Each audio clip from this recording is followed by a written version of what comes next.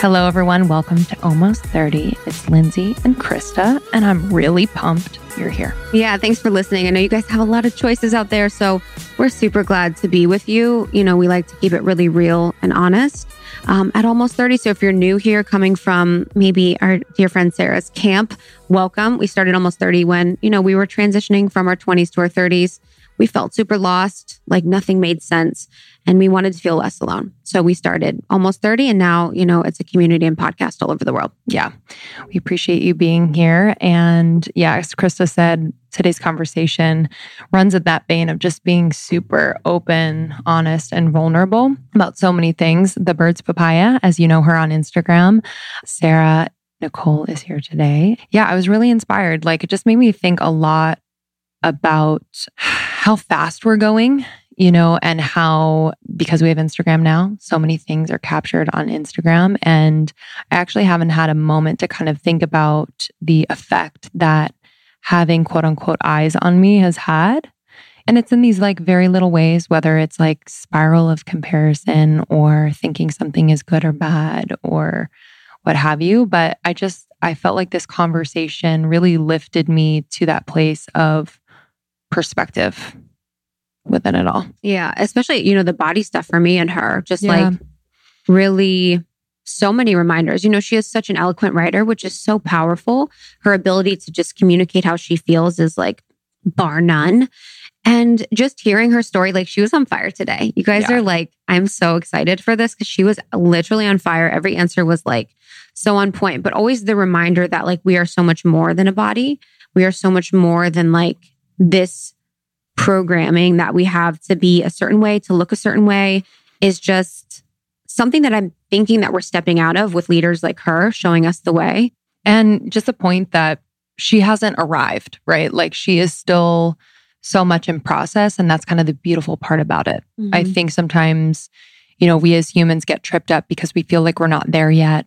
And we haven't like conquered this issue yet or like moved all the way through a challenge. But it's just really beautiful to see someone who is still in process and yet still living in her truth, right? Because her truth is still in process, right? Like, so I just loved that part of the conversation. I also loved... Yeah, it's like permission to be in process. Yes. Yeah. And I loved her sharing just a moment with her husband. It was specifically, and you guys will hear, the whole story, but just when he touched a part of her body that like made her just feel initially so embarrassed and ashamed, and how staying in that moment and feeling safe enough to just kind of feel everything she was feeling, and then having someone like love her, in that moment and love that part of her was so healing. So yeah, that was one of my favorite moments. I know. It's beautiful. You guys are going to love it. So if you know someone that, would enjoy this conversation, a friend, family member, someone that you love, definitely pass it along for some inspiration for them today so they feel less alone. That's, how we've grown, and that's how these important messages are shared. Yeah, we appreciate you listening. And again, if you are a fan of the Bird's Papaya and are listening to Almost 30 for the first time, we appreciate you. It means the most that you're here. You can also get more from Almost 30, shop almost30.com. We have courses, incredible workshops on everything from human design to aliens to intuition to anxiety. And yeah, it's just a really big resource to help you along in your evolution. We also have our merch, which is a beautiful collaboration with Danny of Daisy LA. It's sustainable, it's eco-friendly, it's slow fashion, and really cool. Yeah, it's super dope and soft. And the colors are all these like beautiful pastels with these really cool original designs. Limited edition. Mm-hmm. We said it. Yeah, so you can get it at shopalmost30.com. We're on YouTube. We have our videos on YouTube. You can see this interview with our lovely guest on YouTube. And then we're also on her show. So you can do a little swap-aroo today. Yeah, that was a blast. Thank you again, Sarah, for having us on. And we'll see you on the other side of this one. Enjoy. Yeah, we love you. How do you live your life like normally without being so impacted, but also caring? Yeah, I think that's kind of the big issue is that I'm such an empath. And I think for me, one of the biggest things is that I do care so much, but there's such a difference between like calling out and calling in. And I feel that difference when people are just trying to give an opinion or kind of like tear you down versus like educate you. And I also think that I think we're past call out culture and like cancel culture. And I think we're just greatly in this age of accountability where we really want to share new information with people. But to be honest, like we have somebody in our relational world who is trans, and I follow enough people who are trans to be like, or non-binary to be like, I can see why this would have been an issue if, you know, we suddenly pop a balloon and it's all pink inside and we're like, it's a girl and it's this. And I can see where we've assigned their girl and therefore it's pink and therefore this and therefore that. And doesn't really leave a lot of room for understanding now that like the sex is the biological makeup of the child, but the gender, like they say, like the sex is between the legs and the gender's between the ears. And so I really just had to like get educated on the impacts. And I think once you're willing to open yourself up to like knowing more information, and then you can, I just said to people, listen, I've educated myself to a certain level. There's not a lot of information conclusively out there. So at some point you make a decision, and at some point you have to do it with a willingness to be wrong, because what I did a decade ago wouldn't be okay today. And that's with a willingness to kind of be your own hypocrite and evolve and do things different. In 10 years from now, I might say, you know what? I wish I never did that at all. But as of right now, with the information that we have, making a decision, this felt the most right because it wasn't like a vagina or penis, and it was still cutesy and funny. You had like penis straws for the family if it was a boy, basically. I know. It's been so funny. But yeah, there's even like, they stopped calling them gender reveal parties and everyone has them like little signs that like, I came here for the sex and all that stuff. So there's really creative ways that people have gone about it now. And it's really fun. Like I think and also I was really woken up to the fact that the percentage of people who are born redhead is the same percentage as those who are born intersex. And I was like blown away.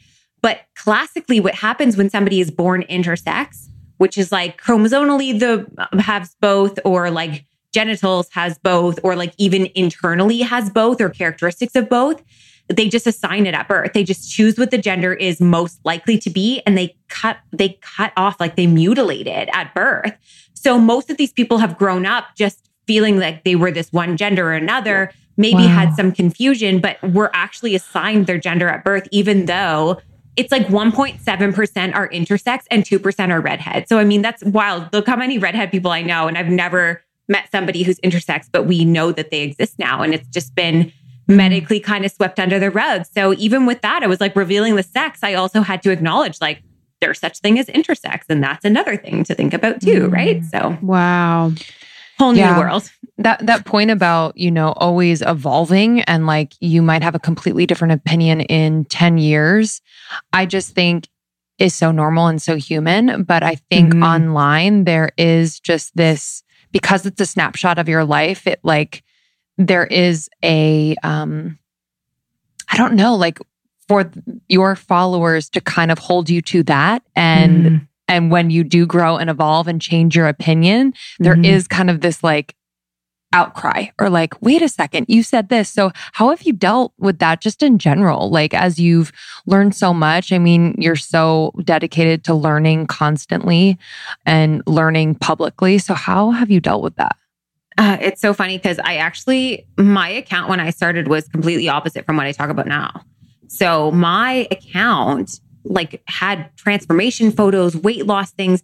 I actually left up those posts because I want people to see and experience that people can change and that opinions can change. And just because somebody in your relational world has an opinion or is behaving a certain way or like also like me passing on really dangerous messaging, I think it's somewhat inspiring for me to actually look back and instead of being ashamed, acknowledge my growth. Like I felt this a lot growing up. I was a very judgmental kid.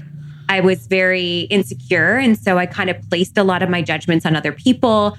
I just judged people for so many different things. And I was so opinionated and easily influenced on opinions. So as I've grown up and been able to navigate what I think and what I feel and what I choose has been so freeing because you're like, actually, I think I was wrong in the way that I thought before. And what a cool thing to be able to change. And when we talk about change, oftentimes it's told to us in such a negative thing. Like people will say it to us in such a tone with like, you've changed, like you've really changed. It's like, thank you. I have changed. Like, I'm trying to really look at it as it's an evolution of self. And I think that's what I want to do. I want to look back 10 years from now and look at who I am now and be like, gosh, like, look at all the things you got wrong. And isn't it so cool that you've learned? Like, failure doesn't exist if we look at every opportunity as a lesson. So that's kind of how I tried to deal with it. That's why, like, when people bring up things that I posted in the past, I'm like, yeah, isn't that wild? Like, look at evolution of self. I love that. And yeah, and especially when you do it publicly, it's like the standard is so different. And now, you know, I think we're all kind of growing up in the age where almost everything we've done is going to be online or is online. Yeah. And it's a really beautiful thing when you approach life in that fun way where you're like, oh, how can I be wrong in the future? Or what have I, you know, done wrong in the past? Or how have I evolved? Because the evolution is so important. And it's hard because social media has this snapshot that's like, this is you at this certain time feeling this certain way. And the next day you're different and the next day you change. So if someone comes to you, they're like, oh, she's about this, but you're now about that. So I just love your perspective on that.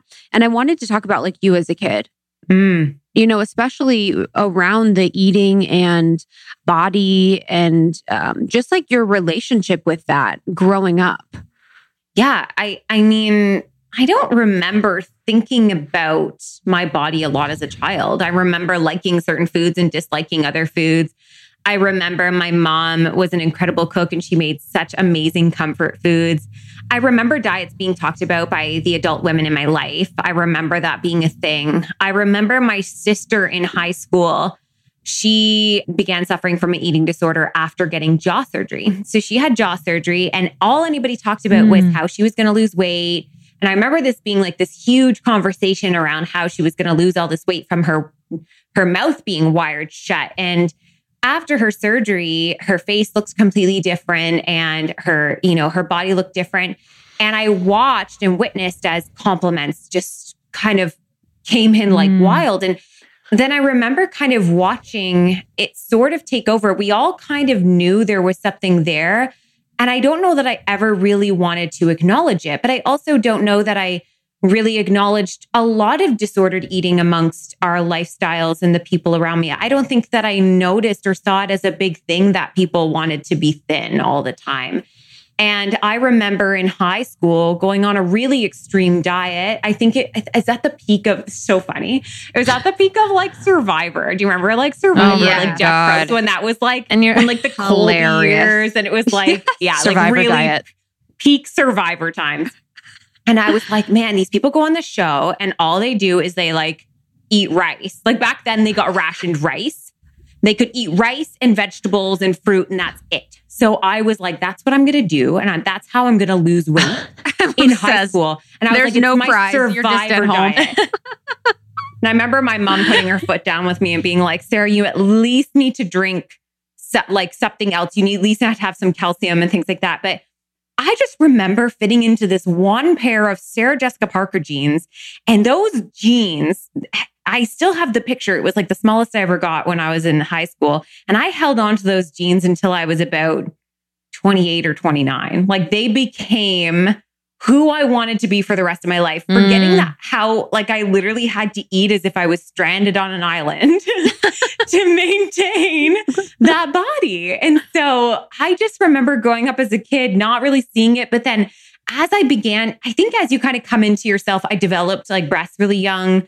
And so boys noticed me very early on. But when I started to care about the opinions of others, that's when I started to really feel and notice my body in big ways. And I was such a tomboy. So I kind of like, I wasn't really a tomboy. I used the tomboy scapegoat as like, I just wear baggy sweaters and big pants because like, that's easier for me to say that that's my style than to acknowledge what my body looks like.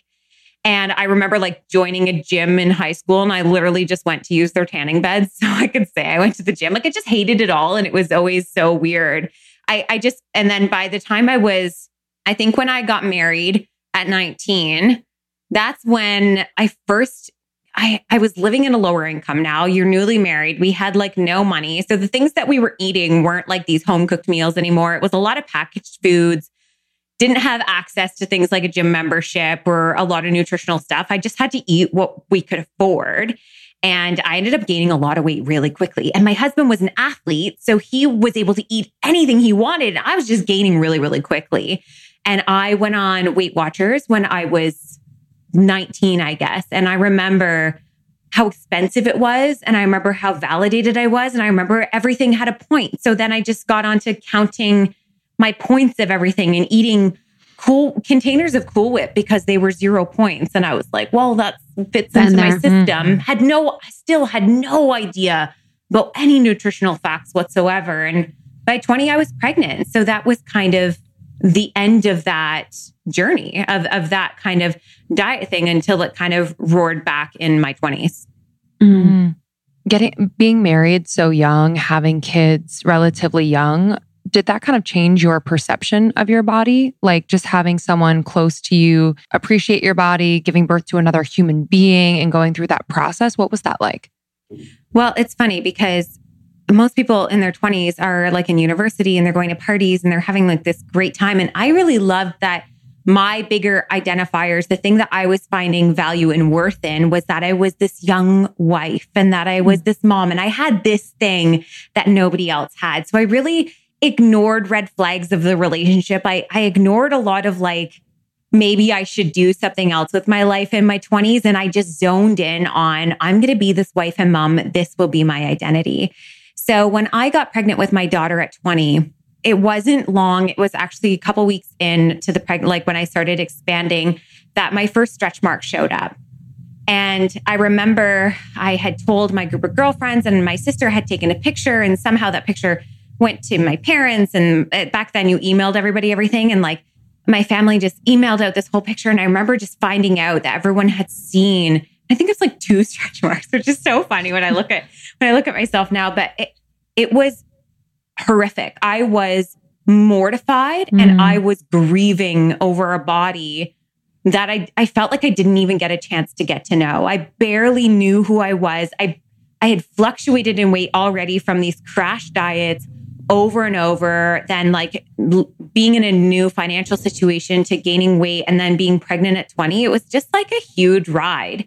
And being pregnant though, I felt, oh my gosh, now nobody's looking at me and what my body looks like. It's now that I'm pregnant and I have this like other thing that I care about, this other entity. And my body, I loved it when it was pregnant because it felt so purposeful. It felt so meaningful, which is wild because it was always meaningful. It was always purposeful. But this was the first time that I saw it as serving. And so when those stretch marks happened, and then when I gave birth, that was really hard because nobody else I knew had stretch marks. I had never seen them. And it took me about 8 years until I ever saw another woman with them. So I spent almost a decade in this like quiet pain of thinking that I was completely deformed. And I've kind of compared it to when you go to a party and there's balloons everywhere and it's so decorated and so celebrated. And when the party's over and that balloon deflates, nobody is excited about that balloon anymore. And that's how I felt. That's how I felt I looked. I went from being this balloon in this party in this celebrated body to feeling deflated and to feeling discarded and not feeling like I had this value anymore. So what do you do when you lose that value? Well, I got pregnant again and then I got pregnant again. And then I finally, after my third, I was 225 pounds. And that wasn't actually a high weight for me. I'd been always existing in a larger body ever since I was, a teenager. But when I moved home to my hometown, that's the first time that I really was like, I don't want to run into people. So yeah, moving home to my hometown, having a lack of information and access to a lot of nutritional education, not really knowing what to do. I'm now existing around people who know me. So it felt like this extra layer of shame. And I've had 3 kids. So even the parts of me at my core, I was still struggling with. I was struggling with who I was in clothes. I was struggling with who I was stripped down. I just didn't feel comfortable ever in my body. So that felt like a really good time to change it. I mean, that's how you find happiness. If you look around and you see, these before and after pictures, that's the story that we've been sold our entire lives, is that you were a before and then you're an after and everything is better. So it made sense to me that I hated my body and that I could hate my body happy. I could hate it until I loved it. And that would happen through this process where I just basically downloaded an app, which was free, which told me basically to eat what a toddler should eat in a day. And I had no realm of understanding about how much exercise was too much, but I knew that there was calorie trackers on exercise equipment. So I was like, if I just exercise enough to erase the food that I've eaten. So I pretty much existed in almost a negative every single day. So when I started losing weight quite rapidly, it was, of course, met with congratulations. That must be so much hard work. Like, we're so ingrained to be like, that is something you compliment. Of course you do. That's really important. Like, we can see that you've done this hard work. And when the internet noticed and when, my following started noticing, I started really feeling validated for the first time in an external way. So I started posting these before and after photos and it really motivated me to keep going. And I would always say, like, I don't have a goal. I'm just like, want to go as far as I can. And well, as far as I can was going down to a size 0, 114 pounds. I'm a 5'8" frame. So that was incredibly small. But the reality of that was, and what people didn't really know was that I actually had more anxiety around leaving my house and seeing people. I actually had more hate for my body than I ever did before. I was covering and shaming everything because in the process of hating yourself happy, it never ends. You're never good enough. I literally have Instagram captions in which I said, if I exercise in front of the mirror and I see what's jiggling and what's wrong, that's what I know how to target next. Wow. So I saw myself constantly as just something to fix. I never saw myself anything more than that. So when life crashes down and suddenly the facade of your life, the facade of what you've been saying, what you're believing, these core things of, oh my gosh, I've done the before and after, and I'm not happy. This is like, it was wild because now I'm getting a divorce. I'm 30 years old. I'm moving in with my parents, with my 3 kids. Every external validator. I had no money. I had no car. I had started working as a server at nighttime. I mean, in terms of a humbling experience, I lost everything that I was validated for in my life. And on top of that, I was like, also, don't really love my body. Yeah, I got thin, but I can shop in new sections of the store and people hold doors open for me and they're nicer to me, but I don't really like this feeling. It doesn't feel good. I'm not okay. And I think I've really messed up the way I eat. So that ended up being what started the next chapter, which was healing all of that and having to completely reverse and backtrack on everything I was online and everything I was in real life as well. Just completely acknowledging and becoming my true self. Wow. Yeah, I can remember the calorie thing with working out and eating. It was like, okay, so I need to burn 2,000 because I'm eating 2,000. And it's like you completely negate like the actual functioning of your body and the requirements that you need. And it's just, the never ending. I really relate to that. And I know so many women of the community really relate to that too, where you get to that goal space or number and it almost becomes, you always want more. Almost like you had to hit the rock bottom to start to heal. And that was the divorce. That is moving home. That is, going through this really hard time. So I'd love to talk through that rock bottom and then what steps you took to heal. Well, what I found was the most fascinating about rock bottom was it was actually the happiest I'd ever been. So now strip me away from all of these things. I felt so free. I felt suddenly like I'd removed the chains of what society had placed on me.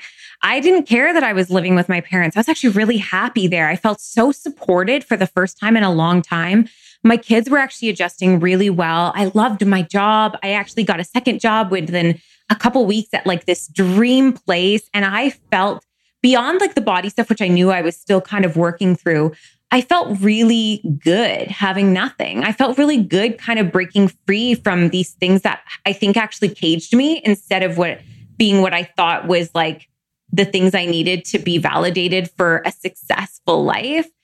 And so that was a really interesting time. But it also, you're right, like at rock bottom, it's just an opportunity to build a new foundation and to go up from there. And I love analogies, but when I think about it and I think about my life before, I almost think as if I built it on foundations that were not stable. They weren't structured well. And I kept building upon that, and it's always going to crumble. It's never really going to stand firm and tall and well. And what happens when you do a rebuild, and why I think people need to be not so afraid about a rebuild, is that you never build the same way again. You would never put down the same foundations. You wouldn't use the same materials, the same walls.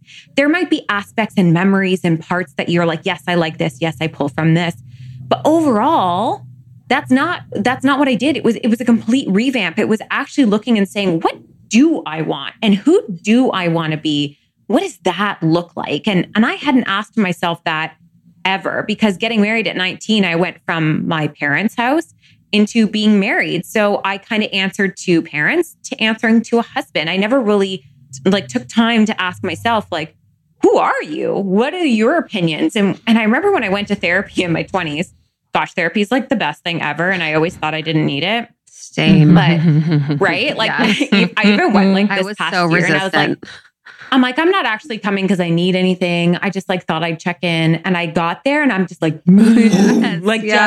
sob. It's just the classic when you're I don't even know what I'm going to talk about today. And you're like, Jesus Christ. If the stuff comes up, you're like, what? I know. Where does that come from? Where was that? I think it's because it's the how are you isn't something that you just have to I don't know, pacify somebody with an answer. You're like, how really am I? This is how I really am.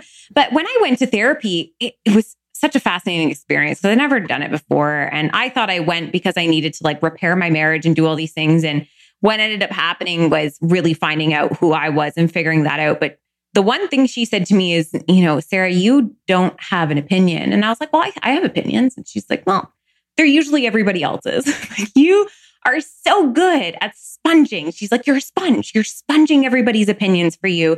You're doing what you think everybody else wants. And you're having a really hard time expressing what you want. And I remember she challenged me to do one thing on my own. And I took a trip to Chicago by myself. And I remember it was the first time I'd left a house by myself without kids, took a train and did all of these things. And it was so terrifying. I was so full. I couldn't even drive on a highway or drive a car very far at all. I was anxious about everything. So the fact I even was able to fly for one and get on trains and walk around a city I didn't know by myself was absolutely huge. And at the end of it, I felt like a full human being. And I thought, this is what I've been doing wrong, is I've literally been trying to fill everybody's cups constantly, just watering everybody else's gardens and wondering why I've got so many weeds in mine. Why am I suffering? Why am I thirsty? Why am I this? Why am I that? And just falling on the sword for all of these other people while sponging all their opinions and taking that on myself. And, which is kind of such a flip now being in internet culture, because it's kind of doing the same thing and having to navigate that for yourself. But after that, my therapist actually broke up with me. She dumped me because I knew that I was being such a sponge, but I wasn't activating anything. I wasn't actually changing anything. I just had this new awareness and this new knowledge, but I wasn't doing anything different. I was still allowing other people's opinions to rule my life and to do all these things. So when she actually broke up with me, that's when I knew I had to make those changes. And the day I actually left my marriage was not because I realized there wasn't actually one big explosive thing. It wasn't anything like that at all. And it was actually so peaceful because I woke up one day and I remember opening my eyes and immediately shutting them and just feeling like tears stinging my face and just feeling like that was the last thing I wanted to do was wake up. And that's the problem, is that when you're falling on the sword for everybody else, you forget how many swords end up in you. And here I was just trying to hold everything together, hold everybody together. And I was waking up not wanting to be alive. I didn't feel suicidal, but I just didn't want to exist. And I didn't know what to do with that. But I did know that very day that if I didn't do something immediately, the people that I was falling on the sword for weren't going to have me anymore. So I was trying to hold all these things together. And one way or another, I was fading away very, very quickly. And so it was a very calm Wednesday in November. And I called my mom and she came and got me and we picked up the kids and she gave me, story always makes me cry, but we sat down and she said to the kids, I was kind of crying and they were crying. And we were just having this moment. It was actually quite beautiful. It wasn't traumatic the way that I remember it. It was a very sweet moment for us as a family. But she sat there and she looked at them and she said, you know, when you're on an airplane and the oxygen mask drops down, and they always say mom has to put it on herself first before she can help anybody else. And she goes, that's what mom needs to do right now. For the first time, she needs to put the oxygen on herself. Because if mom doesn't put it on herself, she's never going to make it out with you anyways. So we all got it. Nobody makes it, right? And I think that's what we forget. It feels so selfish when you're on an airplane and they explain that. And you're like, you have to put it on yourself first. And I'm always like, I would never be able to do that. Never could do that. I always have to put it on my kid. You forget, well, who's carrying out the kid? And if you don't make it, who carries them out? Who helps them out? You have to put it on yourself first. You absolutely have to. It's not a question. It's a matter of survival. And so when she said that, it just woke me up to literally everything. It was like, this isn't me being selfish. This isn't me ruining anybody's lives. This is me building a new foundation. This is me breathing. This is me watering that garden and doing it in a way that everybody benefits. Everybody makes it out. Nobody falls on a sword. We all get it through this so much better. So I don't even know why I got to that trail or where I ended up from that or what question we even asked, but no, the healing. Thank you for sharing that. Oh, the healing. Yeah. What a mom. That was the, yeah, she's like mother. It's like Martha Stewart and Mother Goose merged into one human being. And that was like my mother. I was raised on like weekly themes. Like we had butterfly week. No way. Like teddy bear picnic week. She was incredible. A teacher? She was an ECE. So she ran a home daycare for 25 years, but ran it like a school program. So I grew up just like everything was, we had like Pioneer Week when we learned how to like churn butter and stuff. Oh, it was the best. I had just a magical childhood. So, and I'm nothing like her in that regard. Like she comes over to my house and I'm just always like, I'm so sorry. I'm so sorry for the mess. But I'm like, this is actually how we live. Honestly. It's so crazy. She's like, I come over here all the time. She legitimately came over yesterday to pick up my girls and take them out for a little while when I was working.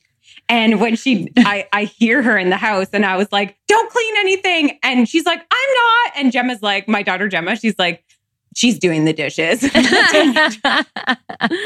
you're like, she's don't really do great. It.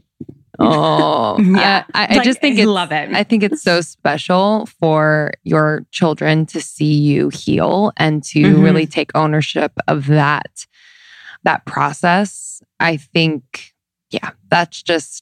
that is so profound for children to feel, because then it gives them permission at any time in their life where they feel like, wow, I really have to work on this. Give them permission to take time to do that and to be quote unquote selfish. Yeah, kudos to you.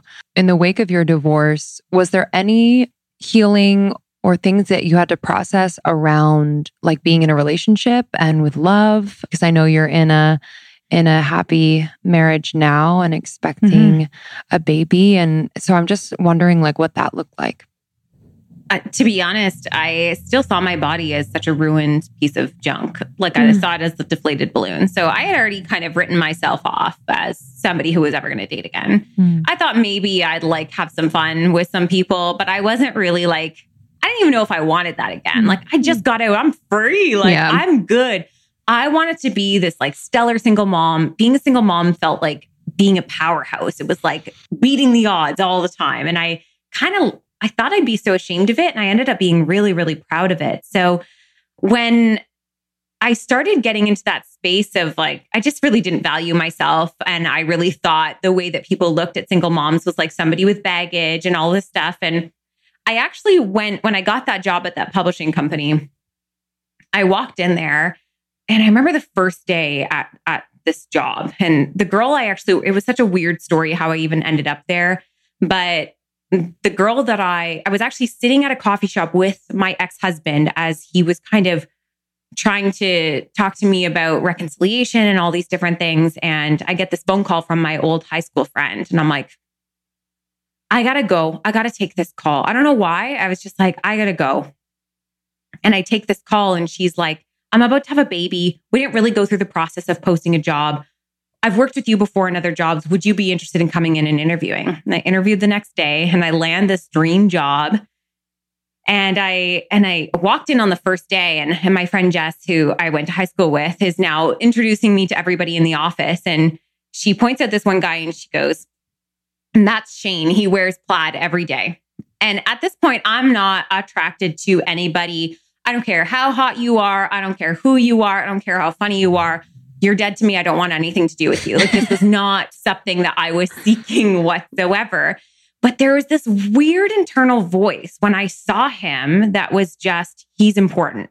And I thought, oh, that's interesting. Like, I don't know how, and he was in a relationship at the time. I'm newly out of mine. I am not interested, but we really, really, really hit it off as friends. And I started really spiking a lot of friendships with men in my life because that was the first time I really had permission to do so.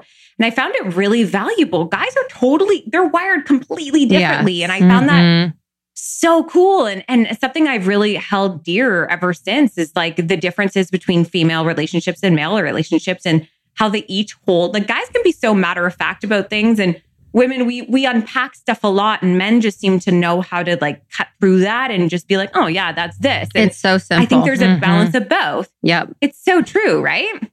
Yeah. So meeting him, it was kind of just this like refreshing thing to kind of be a part of and this friendship. And then he was going through a breakup as well. So then we kind of spent a little bit more time together. He would come and visit the restaurant I worked at, and we hung out a lot. And my best friend at the time was someone I served with. So we hung out as like a trio all the time. And then he met my kids in like a group setting, and my kids just zoned in on this guy. They were just like, he's the one we want you guys to date. They kept being like, do you like him? Do you have a crush? And they'd go to him and they'd be like, do you think mommy's pretty? Like, do you think that you would like want to date her? And they were like wing-womaning me. Like, it was hilarious. They were gunning for this relationship to happen. What? So finally, I don't even know how long in, it was the following year, we finally were like, I almost don't even think there was a transition from us like being just friends to like being a couple. It was just like this matter of fact movement. And the kids, when we like verbalized it to them, were completely overjoyed. Like, just so stoked. It was like, but this is what it was. I feel like my life was existing off the tracks. And so the moment that my life started getting on the tracks, and how I see it is it went from being this clunky, forced, difficult movement forward in life to being click, click, click, click, click on the tracks. Here I was on getting my dream job. I was happy. I was actually gaining weight and feeling comfortable in that, and eating food and feeling nourished, and still struggling. Like, I don't mean to paint it as like the easiest thing ever, but I still, even within dating Shane in the beginning, he really helped me see us more, instead of being like this baggage, saw us as like this Costco pack. Like, we were the deal of the century. He's like, this is awesome. And meeting people, I remember there's this one couple that we met along the way, and she was like, so you have 3 kids and he has none? And I'm like, yeah. And she looks at him, she's like, you are so lucky. That is so cool to be able to just like date somebody and then also get their kids as part of the deal. And I looked at her and I was like, nobody talks to us like that. Everyone looks at him and they're like, you're a good man. You're a good man for taking that on. And he's like, I don't feel like I'm being a good man. I feel like I just got my family. I feel like they're just who I am. But I will say, this is one of the biggest things that I struggled with in dating, was that I didn't want to date. I didn't want to be with another person. I didn't want to be in another relationship and lock down again. So this freedom of choice was huge for me. I really needed to know that I had choice at all times. So it scared me when the kids came into play. It scared me when they were now part of this equation. And it took Shane sitting, like, one day I had put them to bed and I had to run upstairs to bring something to them. And he blurted out, he's like, I love them. And I said, what? He's like, I just want you to know that I love them, and that you don't have to worry if like we don't work out. I'm going to be there for them for the rest of their life as long as they'll have me. So don't worry about that. That's off your plate. And I was like, okay, first of all, who the hell are you? But it really did. It took that pressure off. I now acknowledge that it no longer was my responsibility to hold this relationship together for the sake of everybody again. He now had an external relationship with the kids and a relationship with me.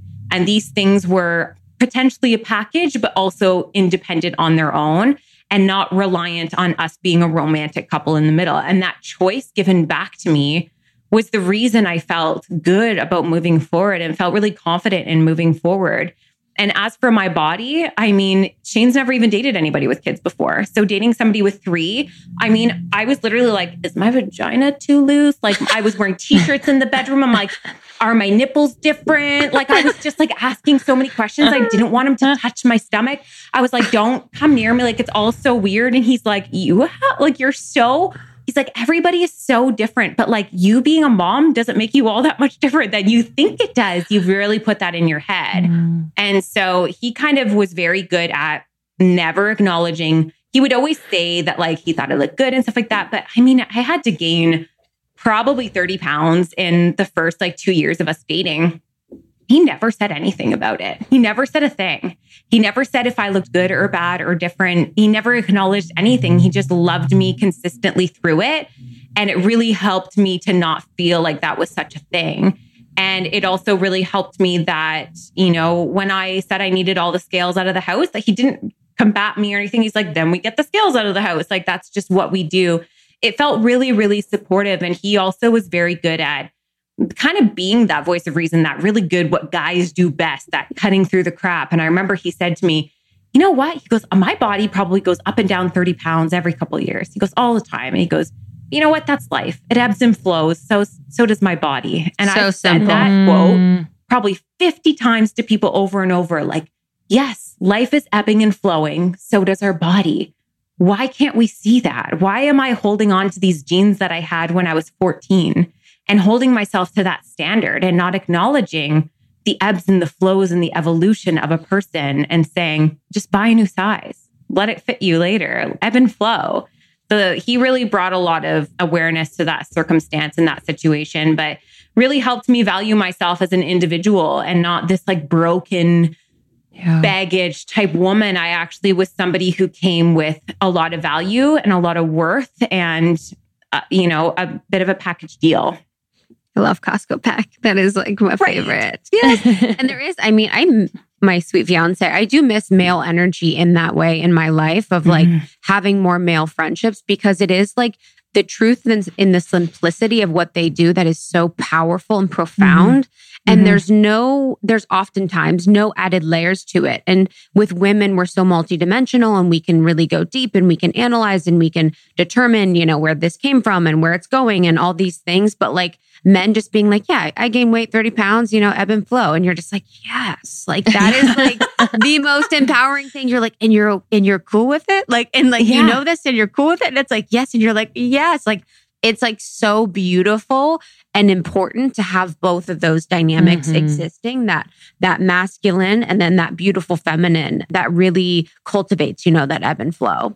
100%. And when it comes to like my stomach, for instance, I had this I wrote this incredibly long, it's one of my best posts I've ever done, talking about the first time that Shane ever touched my stomach. Because as a lot of people do, we have these golden rules in our relationships and in our intimacies that you don't touch certain things and you don't do certain things and just let these certain things be because they're going to be in our head. And for me, that was my stomach. Don't touch it. Do not touch my stomach. I don't want to be held there. And one day I was laying on my side and my husband comes up behind me to spoon me. And he, instead of kind of grabbing what he thought was my arm, he ended up grabbing my stomach, which if I lay on the side, very much like melted ice cream, will kind of blob to the side because deflated balloon, that's who I am. And I have a lot of excess skin from losing weight and having kids. And I was still really struggling with that. So the fact he touched it, I was just like, like this gasp. And then all of a sudden, like in this most mortifying of moments and like running on pure adrenaline and instinct, I took his hand and I brought it back to my center, like in the squishiest, softest, most marked place of my body, the most vulnerable, the most shame-filled. And I held it there and I held it there and I cried and I cried and I'm laying on my side. So he doesn't even see this. And I write about this and I said, all I wanted was to be loved and held and accepted. And all he wanted to do was hold me. And I finally allowed myself to see that I was valuable and worthy of being held. Do you know what happened when my husband read that caption? He's like, I don't even remember that. See, that's the whole damn thing. He's like, I was snoozing behind you. Honestly, he was like, I don't even know you're crying. Like, I don't even know I touched your, I didn't even know that was a thing.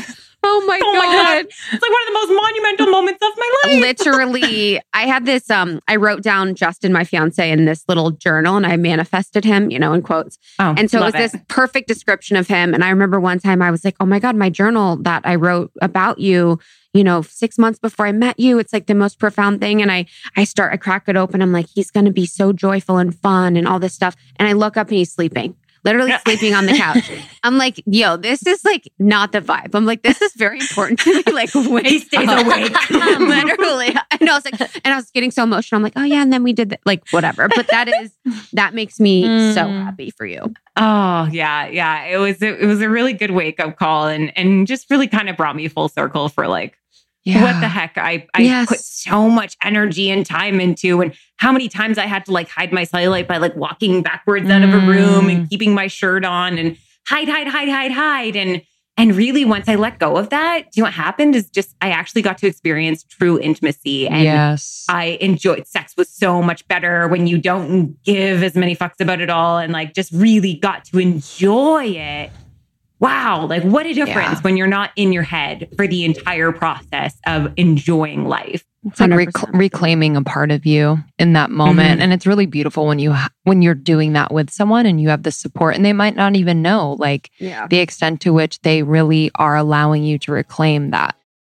You are just so loved on Instagram, and I just think you do such an incredible job of sharing your story and just kind of your constant learnings and being so open and vulnerable. And I'm sure you get this a million times over every single day. But I'm curious what's been really difficult about that, because it seems so very easy for you to share. But I know on Instagram, nothing is as it seems. So I just love to kind of go behind the curtain a little bit for everyone who's just such a big fan of the Birds Papaya. Well, I think one of the biggest things is everyone just thinks that I have confidence in my body. They think I love my body, that I feel positive about it. These are the words that we hear and that we use, right? And I think the biggest thing that people don't realize is I've yet to really experience a day where I've looked at the mirror at my naked body and been like, I love what I see. I absolutely, this is bomb. This is my dream body. We have gotten there. No, it's actually completely not that. I've never gotten to a place where I love what I look like, or that I love, what my body is, or the scars that I carry. I respect it. I respect my body. When we talk about self-love, so many times we expect emotion, and it's very similar to external relationships that we have. We expect these sparks all the time. We want the romance. We want this. We want that. And those things are valid and they're real, but they're also not consistent. They don't stay. And when you're in any type of long-term relationship, you know how that feels. So those loving surges, butterflies in your stomach, are the rarity. They're like these tiny moments, but they don't collect to the entire relationship. It's the acts. It's the every single day tangible acts of love. And what does that look like? And every relationship is entirely different. So when you look at it about yourself, I could repeat all the things that make me feel really loved, and they are not going to be the same as anybody else. They're not going to be the same as you. It's not going to be the same as, my next door neighbor. We all experience love so differently. So I think that would be the one thing that really feels the most true, is that this confidence that I have is just that I understand that I'm more than a body. It's that I understand that I don't want to go back to existing in a time and space to which I didn't go to the beach with my kids because I worried about what I looked like. I don't want to choose to not show up and exist in my own memories, because I know now we only get these once. I only got those years with my kids. Even if I was postpartum and at the largest size of my body, I don't get those moments back. And I should have shown up no matter who I was and what I looked like, instead of waiting for myself to be an after photo for a worthiness to show up in life or to be accepted. Because these were memories and opportunities that were readily available to me that I talked myself out of because of what I looked like. So a lot of it for me now is acknowledging myself beyond that. And I would say the other thing when it comes to Instagram is I think everybody thinks that once you hit a certain size or a platform, that you must like feel that. And you must, and I'm genuinely like the same person that I've been forever. I actually don't feel all that different. And I love that I still care a lot about what people think, and in a way that I want them to feel connected. I want them to feel like we are in the same level. That I think that's my biggest fear with having a platform, is that people put you on this like pedestal. And I'm always trying to like level ourselves back to like who we are as people and like our core beings, and the fact that like we're all of the same worth, because I know what it was like when I had no money and wasn't popular and didn't really, have people validating me every day.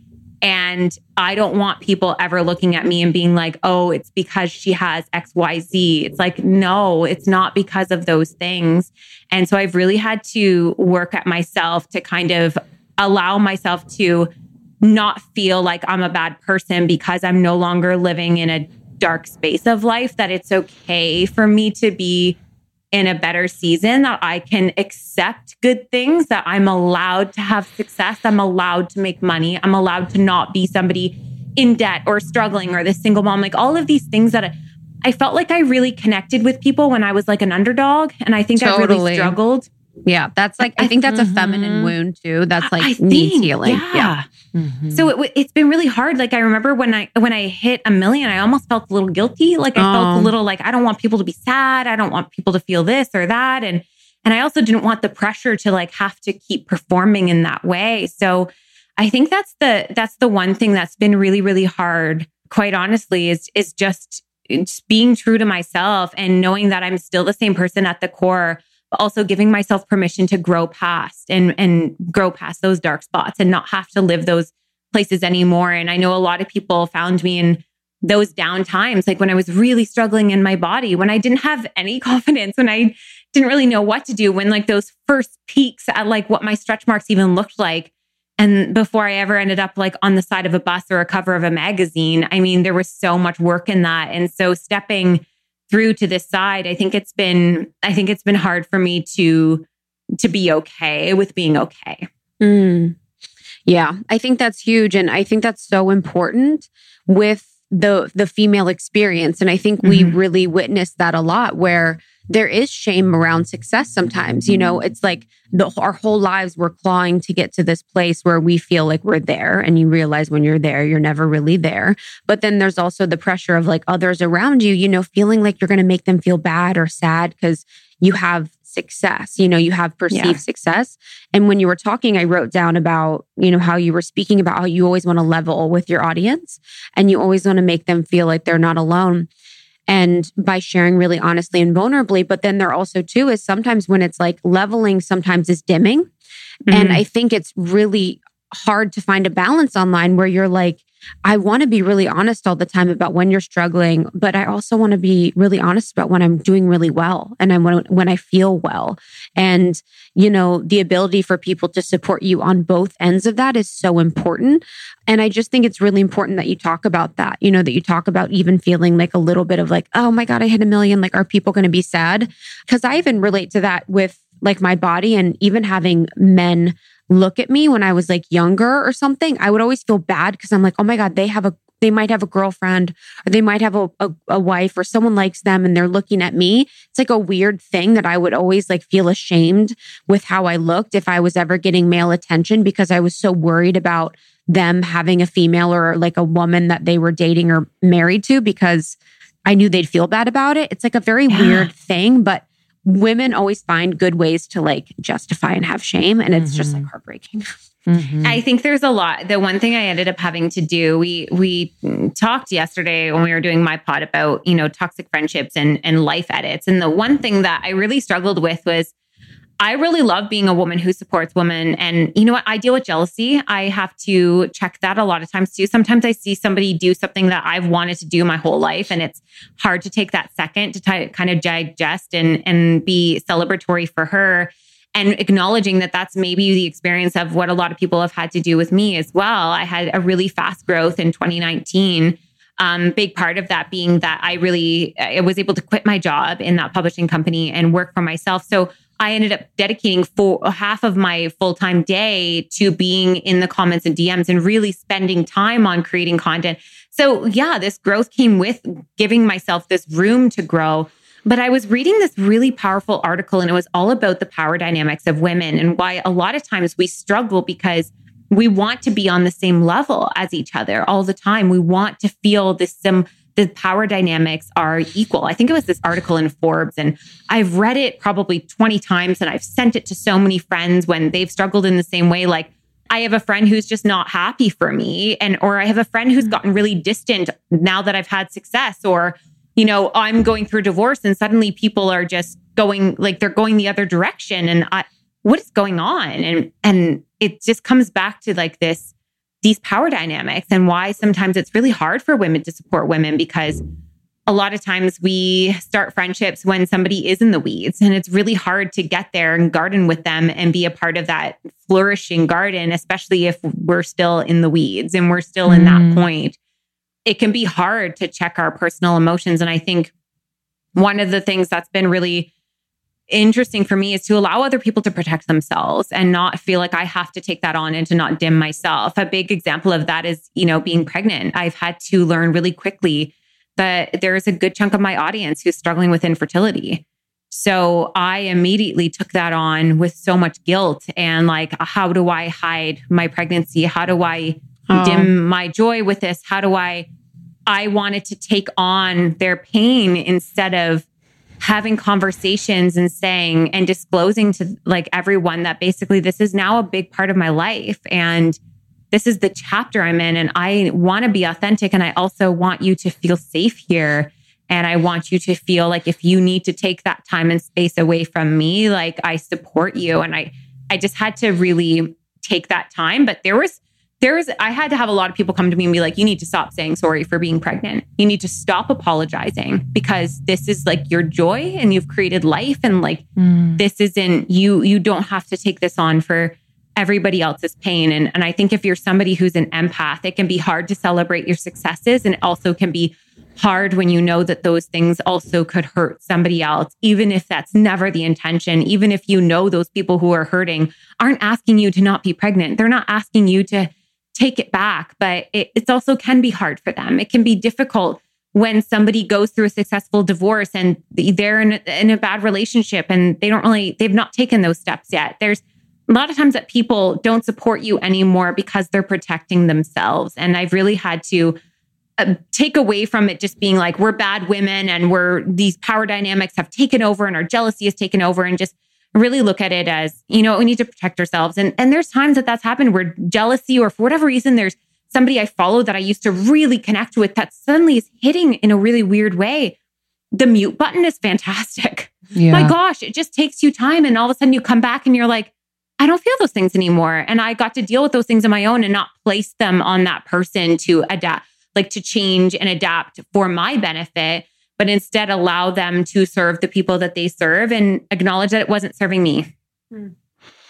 Yeah, such an important part of anyone's healing is turning down the noise of others, and like especially that comparison piece is something that I think, this day and age we're living in with social media, it's just kind of a part of what we encounter every single day. So I think the awareness around that is so important, and being able to create those boundaries, press mute or unfollow temporarily, whatever you have to do is totally okay. You've crushed this, baby. I mean, this was fun. We didn't even start and say like, hey, like, welcome. Like, we're just like, I know. Well, you were just crushing from the beginning. So I was like, oh, we're just going to go fucking right into it. Yeah. Honest. Like literally I was like, and then I love that you didn't ask, because sometimes people are like, wait, am I going? And we're like, yeah, you're going. Like, you're going. Got it. We were like, put up a sign. What if we were like, oh, we're starting now? Like, oh, we were just hanging before.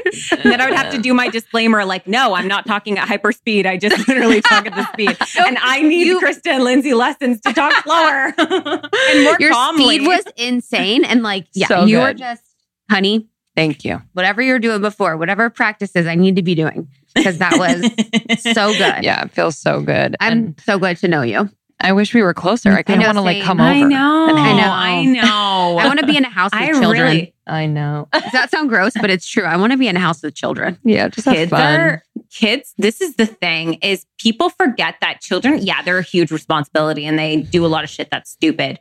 But we forget that it also brings you back your childhood. My husband, when we were dating, that was a big thing. He was like, I forgot what it was like to like go to a playground. He goes, I can't do this as an adult, but now that there's kids around, I can go. You can go to theme, like you can do all of these things that like riding on roller coasters with a kid. 100% better experience than just like going on your own or with a friend. And you forget how much that children bring. So now that I share custody, that's the one thing, like there is this like space and like this adultiness that happens when they're not here. And when they come home, it's so messy when they come home and their shoes are everywhere and they're all like preteens and teenagers now.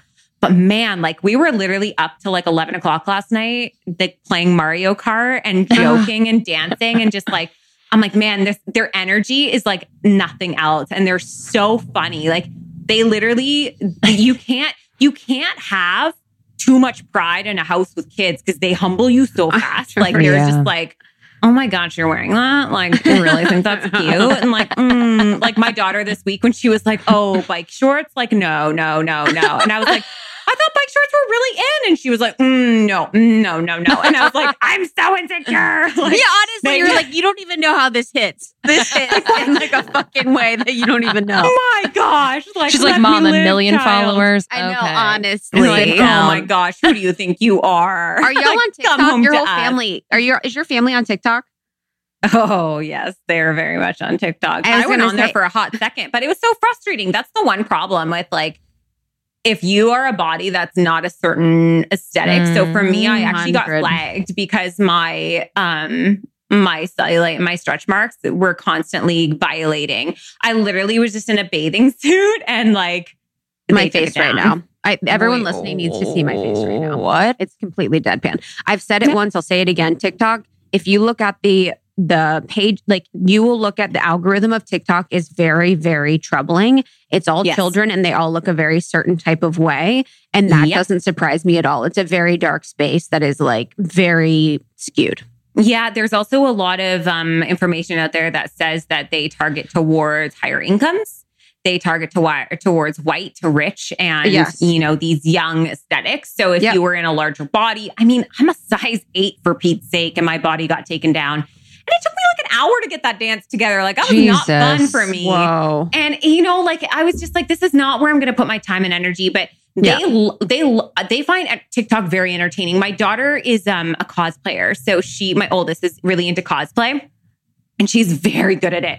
It's ridiculous. Nobody should be able to put lashes on like that. It's not fair. You should have them still springing up when you go out for lunch with girlfriends. And she can have them last all day through conventions. And so frustrating. But she does these really elaborate cosplay things. So there's this whole, like for social media, when we talk about social media and kids, everyone assumes it's negative. Yeah. And it's my daughter went from being this really anxious, insecure kid to like finding her people. She found people who were just like her and found community and really became this confident creator at such a young age, doing something that I still really don't understand. But hey, I show up with my camera every week and I help her shoot and I support her and I bring her to these conventions and all these things that I really don't understand. But I think that understanding is so secondary to support. And I think that's what I've tried to emulate with them. And so for her, watching her do this, like the TikTok cosplay community seems like a really cool, positive space. So I've really enjoyed that. My other daughter, she's only allowed to have she's only allowed to watch. She can't post anything. So her love language to me, I swear, is sending me TikToks she thinks are funny. And when I told the kids we were having a baby, she was like, the TikToks. This is your reaction. These are the TikToks I'm going to make with this baby. I'm like, oh, wow. Oh my God. I'm so fun. Well, thank you so much for your time. Yeah. We know you're so busy, but this was a blast. I actually felt yesterday after we were talking, I walked away and I was in a different mood. I was in a different mood, right? Same. This felt really good today. I actually I had a whole clear calendar except for this today. And I was just actually stoked. This was a blast. I don't know. I think it's nice stepping into spaces that you feel good in. And I think you guys have really cultivated that. So I was very honored to come on. Now I feel bad for you because we're forever in your life. So Just know Stack with me now. Just know that it's not a one and done. I will add you to my close friends list on Instagram and you will regret it. Yes. I cannot wait. It's usually me peeling off my boob tape, but my girlfriends are always like, Sarah. I'm like, sorry. This is what we do. My favorite. Oh, all right, honey. Jen. We love All you. right. We'll talk to you Love soon. you so much. Bye, Bye. you guys. Thank you so much, Sarah. Nicole, you are amazing. It's thebirdspapaya.com and then The Birds Papaya on Instagram. And then you can listen to us on her show. We had such a good time. We talked about toxic friendships and so many other things. Yeah, thank you so much for listening. As always, we are on Instagram at Almost 30 Podcast. Our website is almost30.com. We also have our shop, shopalmost30.com, here to support you in your evolution. We appreciate you listening. We'll see you next time. Yeah, thank you so much. And if this was sent to you by a friend, we want to thank them too. Or if you're sending this to friends, we really appreciate it. That's how we've grown. And that's how these important messages and guests get shared. So we'll see you next time every Tuesday and Thursday. Love you. Bye-bye.